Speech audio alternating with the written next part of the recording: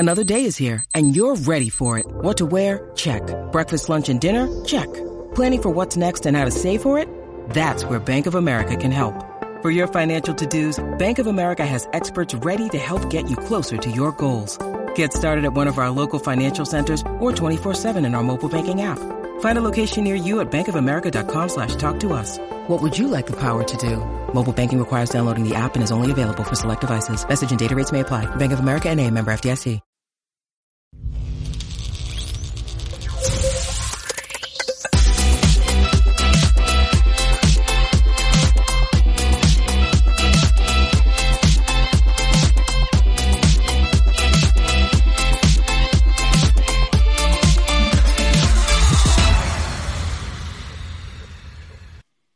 Well, good morning, Charged Up Studio listeners. We're back once again. This is Diana Oliva with Marketatomy LLC and your host for Charged Up Studio. Today, we have an exciting episode for you. We have Ms. Tina Greenbaum. She is the author of Mastery Under Pressure, and we're going to be talking about how to, as leaders, to manage to hold our tongue when we're under a lot of pressure with our employees and everything. So Tina has been a seasoned executive coach for 37 years and knows that the ability to think clearly under pressure and manage in high pressure situations are what separates great leaders from everybody else. In Washington, D.C., New York City, and now San Francisco, Tina has been a trusted advisor to very successful business owners and executives. I know the challenges they struggle with, she says, both personally and professionally. She also knows how to reinforce their inner emotional strength. Today, we're going to talk more about what it means to be a leader and to be able to make decisions in tough situations in her book, Mastery Under Pressure. Good morning, Tina. Good morning, Dana. Thanks so much for having me. Oh, you're welcome. You're welcome. So let's just dive right in here, first of all, okay? What exactly would you define Mastery Under Pressure about, and how can it help me? Great starting question. So Mastery Under Pressure is a way to be able to increase one's tolerance for stress and at the same time move towards peak performance. So I think of anxiety and stress at one level and being able to manage it all the way up to having an incredible peak performance.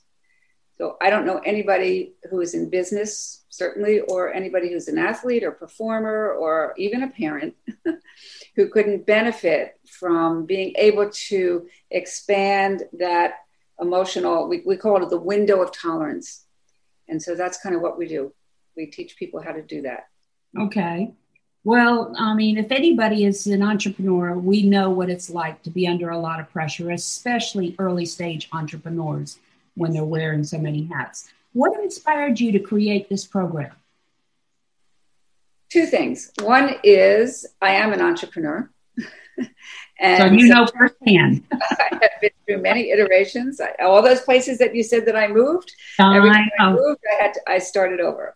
And I started over and I started over. So starting a private practice was a challenge. So number one, I take my own personal experience. And if I'm experiencing it, then somebody else is also. That's one reason. The second reason is I am a psychotherapist by training. And many years ago, I worked with women with eating disorders. And they were smart, they were creative, they were actually quite brilliant, but they weren't changing. With my traditional therapy training, it was like I was taught to go, and that just wasn't going to work. I'm really a teacher at heart. And these gals, they had no skill. They could tell me about their mother, their father, their sister, their brother, but they couldn't figure out how to have a difficult conversation or to be able to manage an interview or all the things that perform under pressure.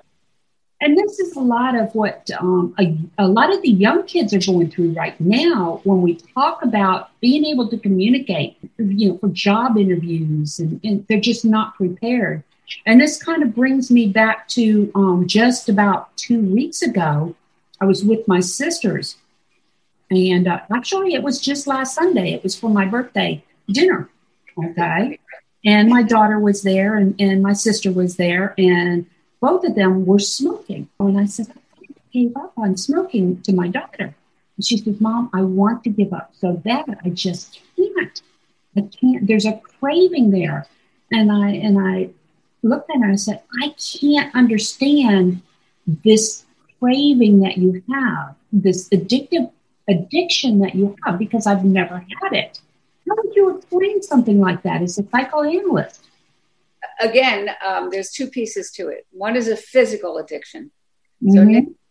So just as sugar, just as alcohol are physical addictions, and they work in the brain and they excite the brain and then they calm it down. But for a short period of time, it's only temporary. And then kind of the cycle comes up, the craving comes back again. And so they have to feed the brain with the opiate. Actually, the opiate receptor in the brain is what gets excited. That's what all addictions, in terms of the physical sense. The emotional sense, all addictions in my experience are anxiety-based, and they're always about feelings that we don't want to feel. You could work on your addiction, you could work on the nicotine, or the alcohol, or the eating, or the running, or the work. Whatever, yeah. Whatever. Okay. But if the emotional triggers are still there. If you don't do the emotional work, you will be, as they call, in alcoholism, they call it a dry drunk. You know, I'm not drinking anymore, but I still have all those emotions that I don't know how to manage. Yeah. I've been going through a lot of emotional healing for the last probably 8 years, but it really came to a head about maybe 5-6 years ago. So I understand when you talk about managing that emotional, you can't get through the hurdles unless you understand what lies beneath it. What is that trigger that throws you? Yeah, what throws you into turmoil? With me, I don't get angry very easily at all. I'm usually fairly, but the one thing that will trigger anger in me is lack of respect. If I feel as though I'm not respected for my intelligence, for what I have to say or something, that's the first thing that will trigger me getting angry. So I can understand when you talk about that. So I've read a lot of self-help books in the past, but I still have trouble, like I said, losing it when I feel as though I am offended or I feel as though I'm not being listened to. I remember not necessarily me, but my son went through a period where we were taught when he was very young. He was in kindergarten, and 4-year-old preschool kindergarten, and he would get highly upset and then screaming and things like that. And they thought he was having seizures. And after taking him in and having him checked, and things like that, it turned out it wasn't seizures. He was getting frustrated because he felt as though the teachers weren't listening to him. Nobody was listening to him, and he was trying to explain it to her. And that made me think, when I get frustrated, when I feel as though I'm being disrespected, I immediately go into that frustration mode. And that's when the anger comes out. You are not alone by any means. And the way that we deal with that, honestly, Dana, is what I love about my profession, to go like, let's look at the origin of that. Because we grow up with belief systems from our families, from our culture, from our teachers, from our peers. And we end up with, again, these are where the biases come in, mostly unconscious. And so as an adult, it's my opinion, again, we have our responsibility to ourselves. And again, we're talking to entrepreneurs, to your team, to the people that you're working with, to your family, to your children, to be able to learn how to manage these emotions that came initially from our childhood as self-protection. When somebody is disrespects us, okay, the most natural thing in the world is to get angry. Yeah. Because the most basic thing as human beings, there's two things. One is we want to love and be loved, we want to be heard. We want to be Yes, heard. exactly. And I know that with my son, that's what he didn't feel he was heard. Okay, so now then we end up as adults, I feel like I'm not being heard. Right. This is where all the skill comes in and the training comes in. Number one, we have to become aware, which you're describing. You're aware. I'm aware that this is a trigger. Right. And I can't yet control it because the body gets triggered before the mind gets triggered. So if we try to think our way through it, well, that's ridiculous. And well, they don't know who they're, and whoever they are, and they don't know. And well, that's all kind of logical. We try to make logical sense out of it, but it doesn't touch the emotional part of us. It doesn't touch the heart, and it doesn't touch where memory is stored. And people used to ask me all the time, Tina, what do you do? I teach people how to get below the neck because all the information is here. So in Mastery Under Pressure, in a very non-confrontive, sort of an educational psychology way, I teach people how to access their unconscious because the unconscious is where everything goes on. And if we can't access it and we don't understand it and we don't know why it's doing this to us, just like your daughter's talking about, I can't stop the craving. It's not a one-shot, it's not a one-stop deal. So we have techniques and ways to teach people how to become your own investigator, how to become curious about your own emotional baggage, really, so that you can be in charge, even if somebody disrespects you. Because we can't control other people. No, we can't. And that's hard to that's hard to manage when you're face to face with somebody. That's exactly right. And so the operative question that people ask me all the, I do a podcast or I do a talk or somebody says, Tina, what's the one thing that you can leave us with? And I'll give you a preview of it. Mm-hmm. But it's always about what's in my control, what's out of my control. Because stress, in the definition that I use, is the perceived amount of control that you think you have or you don't have. The operative word is perceive. Control that person that's disrespecting me, but I can control my response to it. My husband's always telling me that. Always telling me that. But again, Dana, it may be logical. We may have to go in there and sort of find the memory gets laid down, in the brain, in the reptilian part of the brain, where it doesn't know anything about logic. It's the part of the brain that's always on alert, always ready for danger, always looking. We have to train it. And if you don't know how to train it, as most people don't, well, why would you? Right. You've studied in school. All our startups and entrepreneurs are phenomenal about what they do. They haven't trained like an Olympic level athlete. Yeah. No, you're absolutely right. A personal story is I had my childhood was very how can I say not good. Okay. That's stellar. No, that was not good. And I had a very serious accident back in 2013 that ultimately led to PTSD. And so ended up starting to see a psychiatrist and a psychologist, and things like that. And they kept wanting me to go back to my childhood to kind of get me through this. And I could not understand it because of the fact that as far as I was concerned, I let my childhood go. I was fine before the accident. Why am I not fine now? And it took quite a while and quite a bit of exploration to realize that the underlying issue was twofold. First, control, like you said. I've always been able to manage control. I thought I had perceived. I thought I always had control over my life and, the things that happened. And when this accident happened, all control was gone. to the point where I couldn't even go to the bathroom by myself because I was so messed up on crutches and, everything. And so I had to rely on others to help me.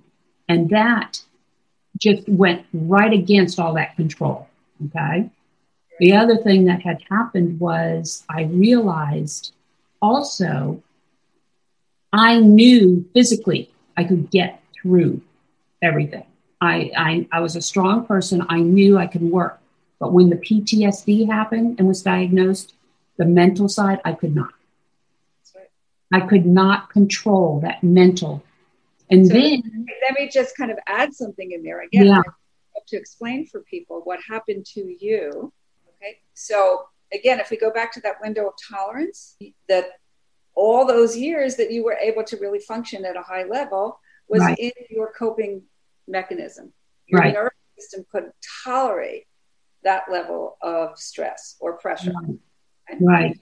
The accident did is it put you in a zone that was beyond your nervous system's tolerance for what had happened to you. And so when that happens, the mind goes offline. Just goes offline. And so really smart people don't feel so smart because their brains are not working at the level that they had before. And so again, over the years in learning about the neuroscience and so many of the things that make us who we are and that trigger us and how to access it, it's complicated. We're complicated beings. And when people kind of push this off that, well, that's not me, or I'm fine, or, I've been, top of my class and all that stuff is great, but it doesn't speak to these issues that in life, we have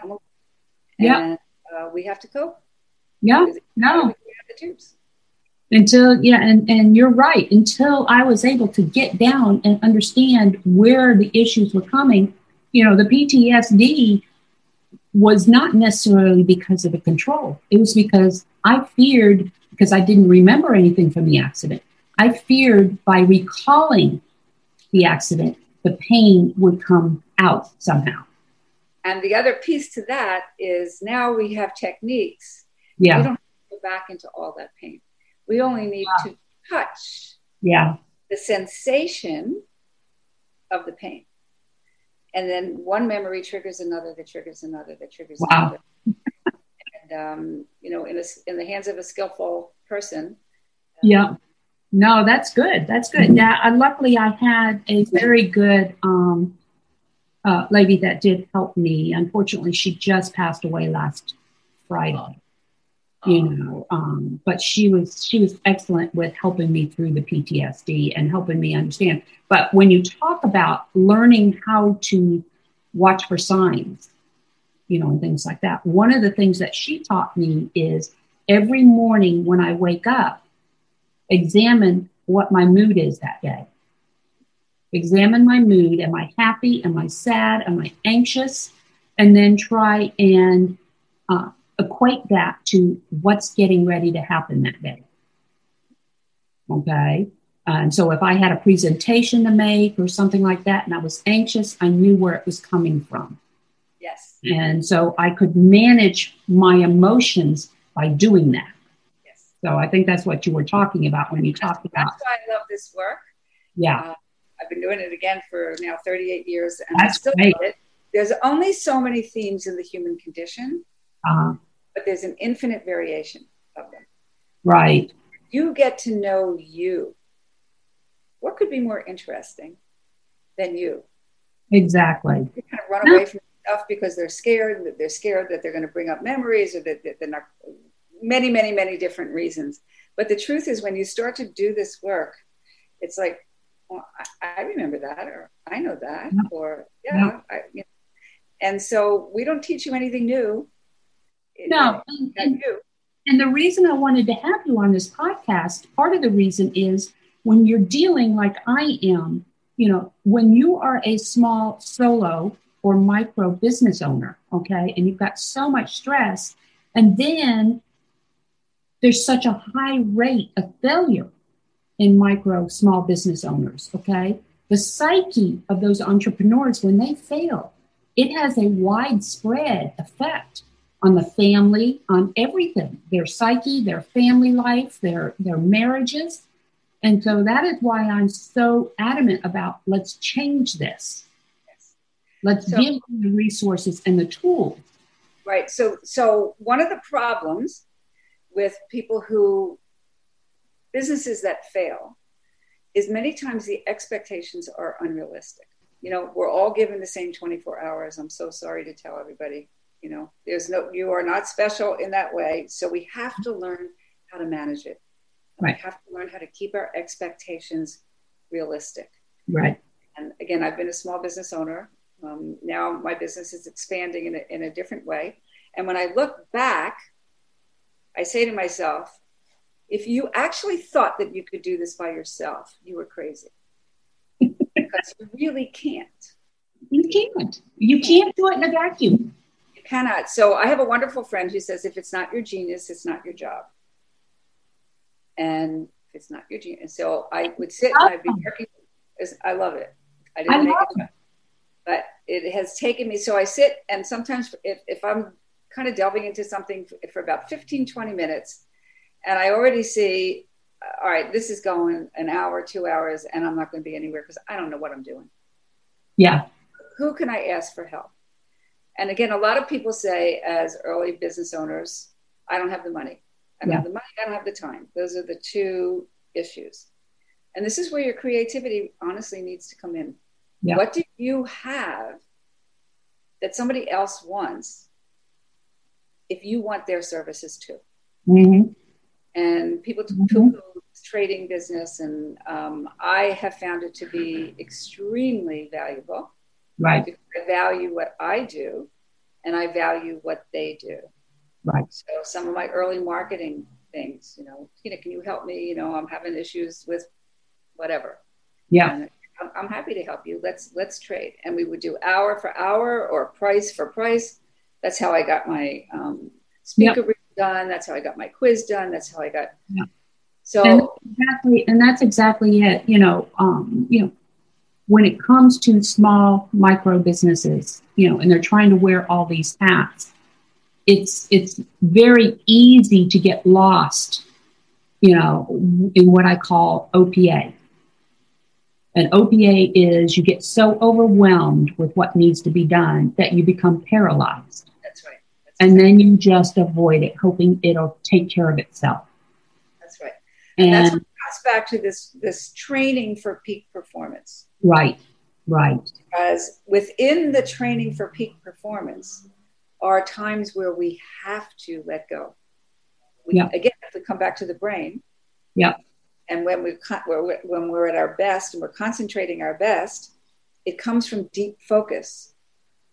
And deep focus takes energy. Yes. And if we are running on empty, we're back now into expecting things from ourselves that are not possible. And that's where burnout comes. And this is where I think COVID has helped in a way, because what it's done is it's forced us to take a step back and slow down and reevaluate where we're going and what do we need to do. And a lot of my clients, what's happened is they've reevaluated and they've pivoted a little bit. Yeah. You know, and it does help. So in your book, you talk about flow performance. What is flow performance? So flow performance is that peak performance experience where you are completely in the zone. Another way of saying it is in the zone. And people have, you know, hear about this. Sometimes they've had that experience and you know, how do I get back there? Right. And so the time, you know, we lose all sense of time. I always call it the bigger brain is making decisions for us. We see things that the vision is expanded. If you're an athlete and you see things or the ideas come and we're just at our peak. Our peak. Now, the truth is peak performance only lasts maybe 90 minutes to 120 minutes. Really? At one time. That would explain why I have so many damned ideas. At any one time, yeah. That's right. So that level, so we have to once we understand that, we have to prepare ourselves to have that time and that focus and that deep focus so that the brain can do what it does. So when we're when we're working hard and we're focusing the prefrontal cortex of the brain, the part that's the mental side, we're thinking, that needs a break. Yeah. And so that's when we say, go take a walk or go garden or get on your bike or listen to music, because then this part of the brain quiets down. Mm-hmm. And the part of the brain that it's called pattern recognition, it recognizes, yes, I can do this, and then I could do that, and then I could do this. Right. Then we come back to work and we've got a friend because that part of our brain has been working for us. Right. Then we work again. And so it's a flow. You get into a state of flow, but the level that you want of that focus, you also have to do that level of relaxation. Yes. So when you talk about getting in the zone, you're talking about when we go out for our walk or when No, actually, it's when we get in the zone, we're doing our thing. We are working at our top level. Okay, actually working though, not necessarily the peak performance, is it? Or is it? It is a peak performance. So let's imagine, okay, I'm not that great of a tennis player, but I could still get into that zone. Okay. Right? So I'm playing and there's parts of me that are doing the work for me that has come from deep practice. Okay, yeah. And the deep mental side. Right. Practice and this and that. And then everything kind of comes together. Mm-hmm. And that takes energy. That takes, it doesn't feel like work, but it actually is. Right. So yeah. Again, if I'm hiking or I'm climbing and everything's working on all cylinders, it requires a lot of energy. And then I relax. Okay, then I come back and I work some more. Then I relax, and then when I come back the next time, I can get into that flow state more easily. So it's like I work, I relax, I work, I go into a flow state, I relax. Well, they call it relax or release but it's a cycle. And it also means that you know exactly when your peak time is to actually even have the possibility of getting into that experience. So that. Right. When we talk about the relaxed time, then when we're talking about getting up, going for a walk, doing something, okay? Those are the periods when if I'm trying to solve a problem, the answers will come. That's right.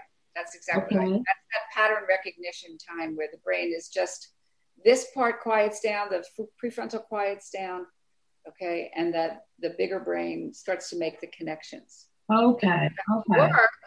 Then I come back to work, and my brain has connected the dots for me.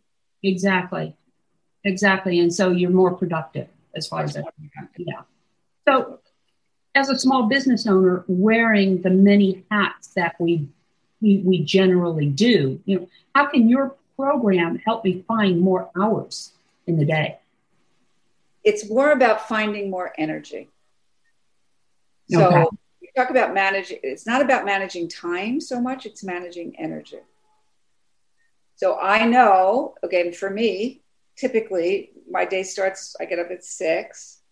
I just had hip surgery, but I always stretch, do some kind of exercises. Mm-hmm. 15, I'm in a meditation group till 8 o'clock. From 8 to 8:30, whatever. I have my breakfast. 9 o'clock, boom, I'm ready to work. And I can work really well until 11:30, noon at the latest. Stop for lunch. I actually take a nap. And then I go back to work. Boy, you take a nap? I do. I'm a quick napper, and I'm one of those. It's a power nap. I can get in and I can't do that. I wake up groggy. Many people do. So again, your clock would be different. Your genetics are different. Yeah. You would have to figure your day out. Yeah. So by 5 o'clock, I'm ready. Now I got to go out for a walk. Yeah. Yeah. Right. Mm-hmm. And so I'm realistic about what I can manage in a day. Right.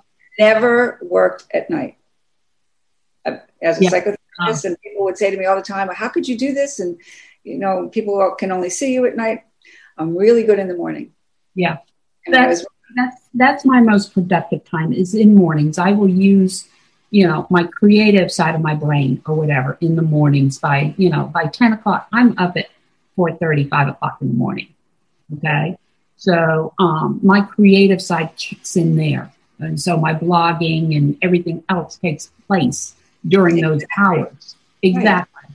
And so anytime after that, then I get into the tactical mode. These are the things that I do. Like you said, you've done over and over and over and over again. That is just habit, Right. And so I get into those kind of things. But yes, what you said. Yeah, you've got those periods that you're more productive, more creative, not necessarily more productive, just more creative. That's right. And then I did an exercise class once, and it was like a dance movement class, and I'd walk in there with a problem, and I'd walk out. It's called Nia, and I'd walk out, and I'd say, "There's something to this," because the problem would be solved.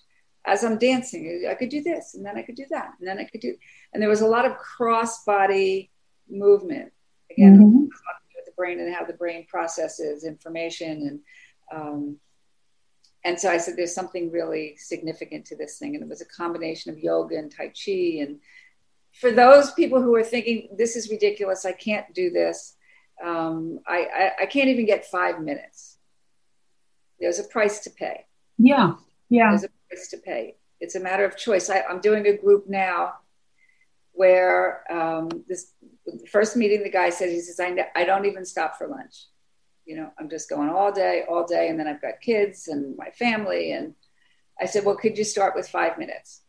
So the first week, no. The second week, well, I got the 5 minutes in, but now I'm really mad at myself that I'm not doing something else. Right. And then we talked about, well, this is a choice. If you find this valuable, you'll find the 5 minutes. If not, you won't. Right. Well, I'll find myself during the day, I'll make a point, even when you're working from home, I'll make a point of taking an hour for lunch and not worrying about it. Or I'll take 15 minutes for a coffee break, or, 30 minutes for a coffee break, or something like that. So yeah, I do take those breaks during the day. But one of the things I do also is I'll sit in front of the computer for 3 hours, 4 hours. So what I do is I set my alarm 4 times a day to remind me to get up and walk or do something, get up and do something to get me out. Because when I get involved in my production and, and things like that, I'll work straight through the entire day. I know that's the way I am. I get so engrossed in what I'm doing. So what are some of the specific skills that one can learn to be able to manage the emotional roller coaster as a leader when you're dealing with a team member or a team? The first thing that you have to do is you have to learn how to train your body to quiet down so that your mind will be clear when the shit hits the fan, basically. That's exactly it. Because we want to be able to think clearly. Yeah. And the only way that we can honestly do that is that you have to train the body. You have to create neural pathways. You have to do it over and over and over and over and over again, so that, and going back to your example, when you get triggered by somebody who doesn't respect you, if you are quiet inside, what that does, Donna, is it gives us space. I was listening the other night in my group, and people were talking about their experience of the breathing that I teach and the meditation. Right. It's like I notice I feel more expanded. I feel more expansive. Things don't move so fast. So the way that we operate in our Western culture pretty much is, honestly, most of us are in a chronic state of stress. And it's like a movie that just keeps going and going and going. And that's what makes us sick, too. That's what makes us sick. You're exactly right. And so what we do is we learn how to quiet down that nervous system. And particularly in the beginning of the training, it's like we begin to look at frame by frame. Oh, that's where that's happening, or that's where that's from. Or, again, I was playing tennis this morning and I was in a really good mood. But one of my partners, she can be very gruff. Yeah, gruff and rough. Yeah. And so I don't have to go into the whole story, but she said something because I knew that I had to come and do this, and I wanted to make sure that I ended on time. And right. She gets a little fussy, and then she said, well, there's other people that really want to play on Fridays. And it was just a little underhanded comment. So I registered it. Okay. Uh-huh. It bothered me. Yeah. But I have a choice. What do I want to do with that comment? I already know her. She's really a good person. That's her. But there are other times where she has done things where it left me feeling really uncomfortable. And I said to myself, I have to address it. Yeah. I have to address it. So it's one of those difficult conversations where I pick up the phone and said, this is what's going on for me. And when you do this, and if this doesn't change, I don't think I could be part of the game. I knew her well enough to know I apologize, and I wasn't really aware. Yeah, I've got a sister that's like that, and it's the same way, But because I can register it so quickly, and I know what it is, it's because of my training, because I've trained myself. It's not my training, it's I've trained myself over and over and over and over and over again, so that I can hear things pretty quickly, and my intuition's very sharp. And so that gives me the space. I'm being disrespected. Okay, what do I want to do about that? And then I can look aside if it's worth the conversation. And then again, because if you know the history of it, you can also say to yourself, this is my history. Right. I am pasting my history onto this present experience. That person is not my parent. Well, eventually she'll learn that you're not going to put up with it too. That's right. Yeah. Right? So we have lots of options when we. Yeah, no, there is. And with that being said, okay, let's say I'm in a position where my company is growing rapidly. Okay. And I've got a team of employees, and I've got a couple of them that have been here since I started, but now I'm on a trajectory that I need to put people in the right seats, and these aren't the right people. How do I handle the situation? Either firing them or repositioning them? What would be your recommendation? Well, I think it's a combination of both, and I don't think there's one right answer for every single person, because I think every person is an individual. Right. Obviously, the first thing that I would do, number one, is recognize that something needs to change, and I'm the one that's in charge, so I have to change it. Right. And number two, can I help this person find other skills and aptitudes that they have that we can utilize in this company? Right. And if not, what's the best way that I can leave this person with the best referral, with the best knowledge, that maybe it is time for them to move on, and I'm going to do my best to give them a great recommendation, or whatever it is that you do things with grace, can. But if you can't shift and change as that leader, you won't survive. Well, you have to remember that you are the one that is in charge when it comes to your business. And if they're not willing to work with you, then that just further emphasizes, okay, maybe it's time to let go. But if they're willing to work with you and say, what can I do? What do I need to do in order to continue? And what about what about some of these strength tests, these personality tests and things like that? That should also help, right? Absolutely. Yeah. They're extremely valuable. Yeah.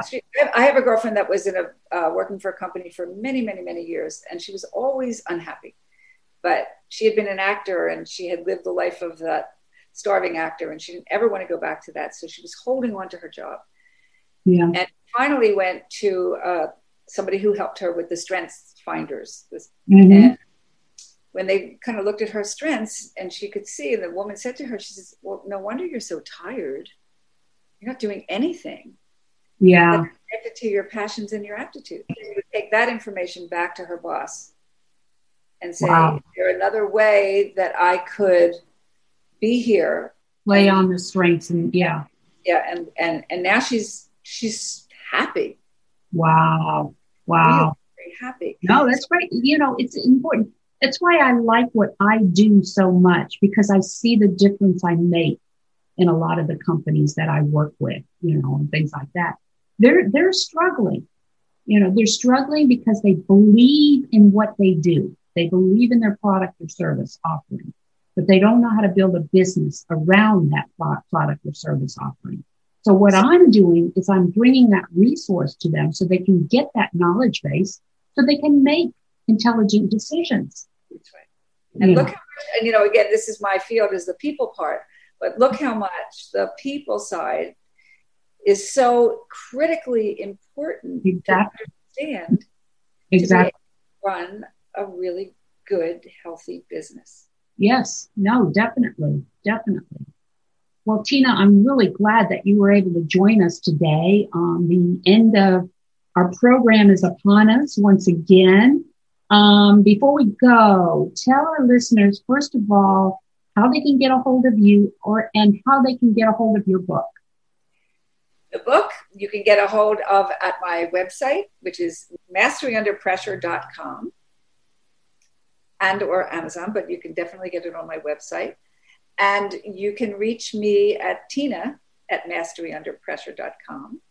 And if you really want to see where you are on the scale of peak performance and the skills that are involved, you can take my quiz, which is masteryunderpressure.net.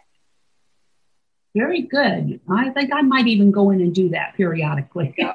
There you go. And periodically is great, because then you can see your progress. You can see how you improve. Exactly. That's what an assessment is all about, as far as that's concerned. That's right.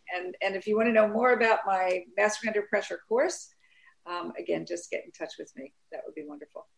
Well, I really appreciate it, Tina. That is the end of our program this week. We've got another exciting one coming next week. This is Dana Olivo with Market Atomy LLC and Charged Up Studio. We really appreciate Tina being here, and I look forward to talking more with you guys next week. Talk to you later.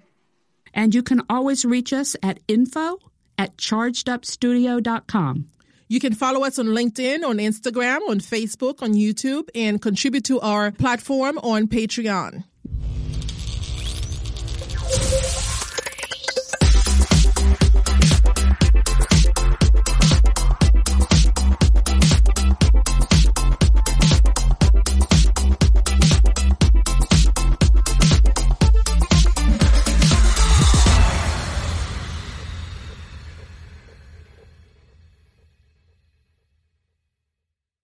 This podcast is a part of the C-Suite Radio Network. For more top business podcasts, visit c-suiteradio.com.